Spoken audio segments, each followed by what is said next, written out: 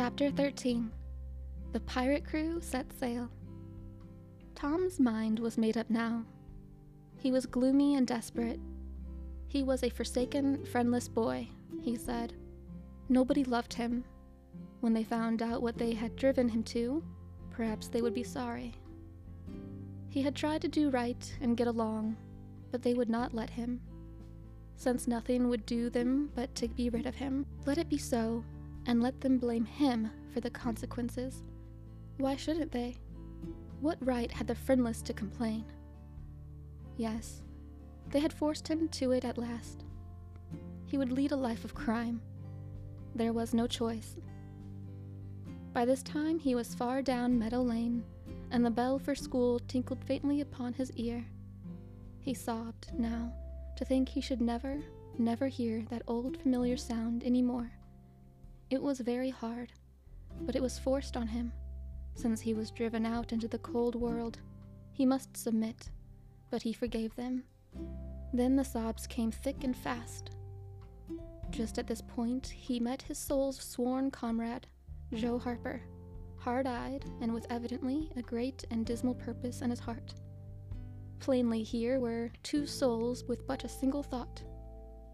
Tom, wiping his eyes with a sleeve, began to blubber out something about a resolution to escape from hard usage and lack of sympathy at home by roaming abroad into the great world, never to return, and ended by hoping that Joe would not forget him. But it transpired that this was a request which Joe had just been going to make of Tom, and had come to hunt him up for that purpose. His mother had whipped him for drinking some cream which he had never tasted and knew nothing about. It was plain that she was tired of him and wished him to go. If she felt that way, there was nothing for him to do but succumb. He hoped she would be happy and never regret having driven her poor boy out into the unfeeling world to suffer and die. As the two boys walked sorrowing along, they made a new compact to stand by each other and be brothers and never separate till death relieved them of their troubles. They then began to lay their plans. Joe was for being a hermit and living on crusts in a remote cave, and dying some time of cold and want and grief. But after listening to Tom, he conceded that there were some conspicuous advantages about a life of crime, and so he consented to be a pirate. 3 miles below St. Petersburg, at a point where the Mississippi River was a trifle over a mile wide, there was a long, narrow, wooded island, with a shallow bar at the head of it, and this offered well as a rendezvous. It was not inhabited. It lay far over toward the further shore, abreast a dense and almost wholly unpeopled forest. So Jackson's Island was chosen. Who were to be the subjects of their piracies was a matter that did not occur to them. Then they hunted up Huckleberry Finn, and he joined them promptly, for all careers were one to him. He was indifferent. They presently separated to meet at a lonely spot on the riverbank 2 miles above the village at the favored hour, which was midnight. There was a small log raft there, which they meant to capture. Each would bring hooks and lines, and such provision as he could steal in the most dark and mysterious way, as became outlaws. And before the afternoon was done, they had all managed to enjoy the sweet glory of spreading the fact that pretty soon the town would hear something. All who got this vague hint were cautioned to be mum and wait. About midnight, Tom arrived with a boiled ham and a few trifles, and stopped in a dense undergrowth on a small bluff overlooking the meeting place. It was starlight and very still. The mighty river lay like an ocean at rest. Tom listened a moment, but no sound disturbed the quiet. Then he gave a low, distinct whistle. It was answered from under the bluff. Tom whistled twice more. These signals were answered in the same way. Then a guarded voice said, "Who goes there?" "Tom Sawyer, the Black Avenger of the Spanish Main." "Name your names." "Huck Finn, the Red-Handed, and Joe Harper, the Terror of the Seas." Tom had furnished these titles from his favorite literature. "'Tis well. Give the countersign." 2 hoarse whispers delivered the same awful word simultaneously to the broody night. Blood. Then Tom tumbled his ham over the bluff and let himself down after it, tearing both skin and clothes to some extent in the effort. There was an easy, comfortable path along the shore under the bluff, but it lacked the advantages of difficulty and danger so valued by a pirate. The terror of the seas had brought a sight of bacon, and had about worn himself out with getting it there. Finn, the red-handed, had stolen a skillet, and a quantity of half-cured leaf tobacco, and had also brought a few corn cobs to make pipes with. But none of the pirates smoked or chewed but himself. The Black Avenger of the Spanish Main said it would never do to start without some fire. That was a wise thought. Matches were hardly known there in that day. They say a fire smoldering upon a great raft 100 yards above, and they went stealthily thither and helped themselves to a chunk. They made an imposing adventure of it, saying "hist" every now and then, and suddenly halting with finger on lip, moving with hands on imaginary dagger hilts, and giving orders in dismal whispers that if the foe stirred, to let him have it to the hilt, because dead men tell no tales. They knew well enough that the raftsmen were all down at the village laying in stores or having a spree, but still that was no excuse for their conducting this thing in an unpiratical way. They shoved off presently, Tom in command, Huck at the after oar, and Joe at the forward. Tom stood amidships, gloomy-browed and with folded arms, and gave his orders in a low, stern whisper.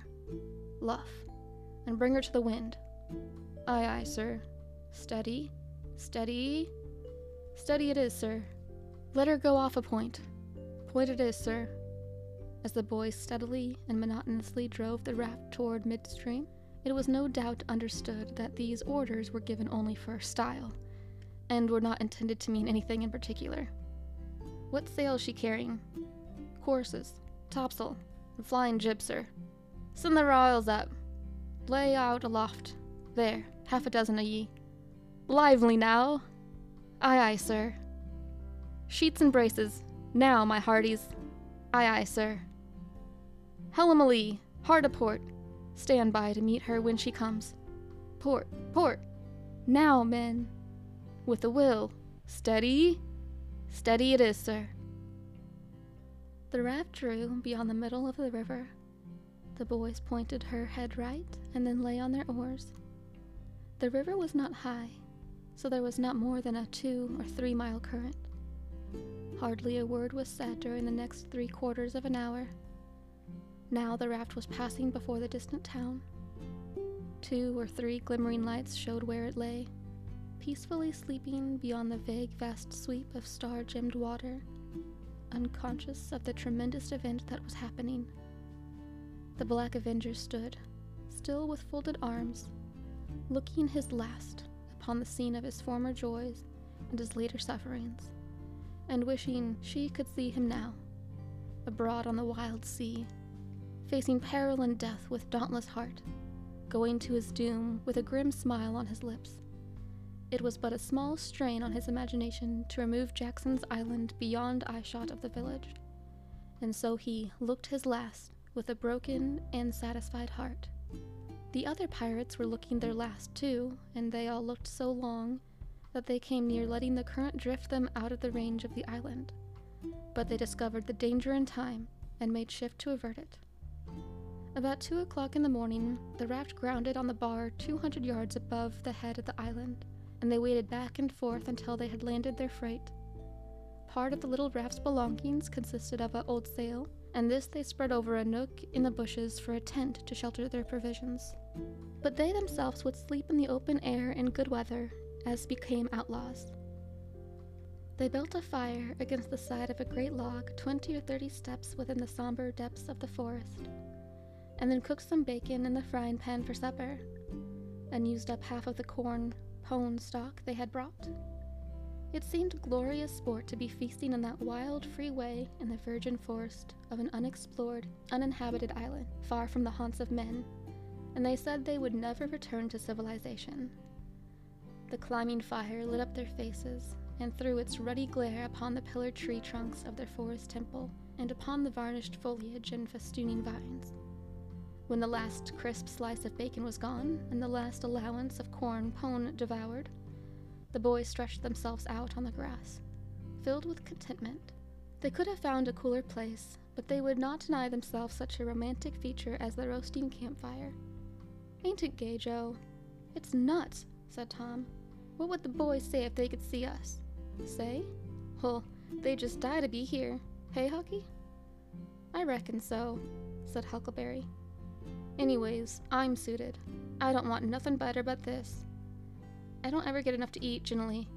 And here they can't come and pick at a feller and bullyrag him so. It's just the life for me, said Tom. You don't have to get up mornings, and you don't have to go to school and wash, and all that blame foolishness. You see, a pirate don't have to do anything, Joe, when he's ashore. But a hermit, he has to be praying considerably, and then he don't have any fun anyway, all by himself that way. Oh yes, that's so, said Joe. But I hadn't thought much about it, you know? I'd a good deal rather be a pirate now that I've tried it. You see, said Tom, people don't go much on hermits nowadays, like they used to in old times, but a pirate's always respected, and a hermit's got to sleep on the hardest place he can find, and put sackcloth and ashes on his head, and stand out in the rain and— What does he put sackcloth and ashes on his head for? Inquired Huck. I don't know, but they've got to do it. Hermits always do. You'd have to do that if you were as a hermit. Derned if I would, said Huck. Well, what would you do? I don't know, but I wouldn't do that. Why, Huck, you'd have to. How'd you get around it? Why, I just wouldn't stand it. I'd run away. Run away? Well, you would be a nice old slouch of a hermit. You'd be a disgrace. The red-handed made no response, being better employed. He had finished gouging out a cob, and now he fitted a weed stem to it, loading it with tobacco, and was pressing a coal to the charge and blowing a cloud of fragrant smoke. He was in the full bloom of luxurious contentment. The other pirates envied him with majestic vice, and secretly resolved to acquire it shortly. Presently Huck said, "What does pirates have to do?" Tom said, "Oh, they have just a bully time. Take ships and burn them, and get the money and bury it in awful places in their island where there's ghosts and things to watch it, and kill everybody in the ships, make 'em walk a plank. And they carry the women to the island," said Joe. "They don't kill the women." "No," assented Tom, "they don't kill the women. They're too noble, and the women's always beautiful, too." "And don't they wear the bulliest clothes?" "Oh, no, all gold and silver and diamonds," said Joe with enthusiasm. "Who?" said Huck. "Why, the pirates." Huck scanned his own clothing forlornly. "I reckon I ain't dressed fittin' for a pirate," said he, with a regretful pathos in his voice. "But I ain't got none but these." But the other boys told him the fine clothes would come fast enough, after they should have begun their adventures.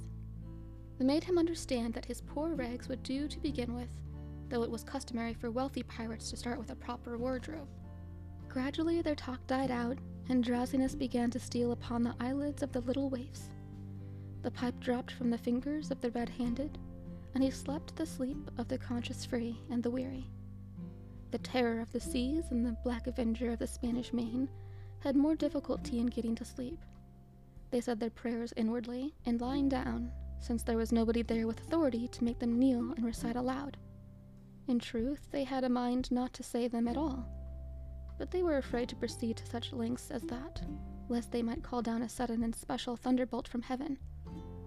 Then at once they reached and hovered upon the imminent verge of sleep.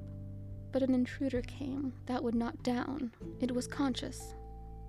They began to feel a vague fear that they had been doing wrong to run away. And next they thought of the stolen meat, and then the real torture came.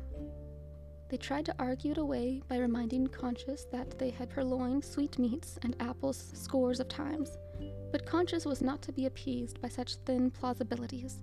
It seemed to them, in the end, that there was no getting around the stubborn fact that taking sweetmeats was only hooking, while taking bacon and hams and such valuables was plain, simple stealing, and there was a command against that in the Bible.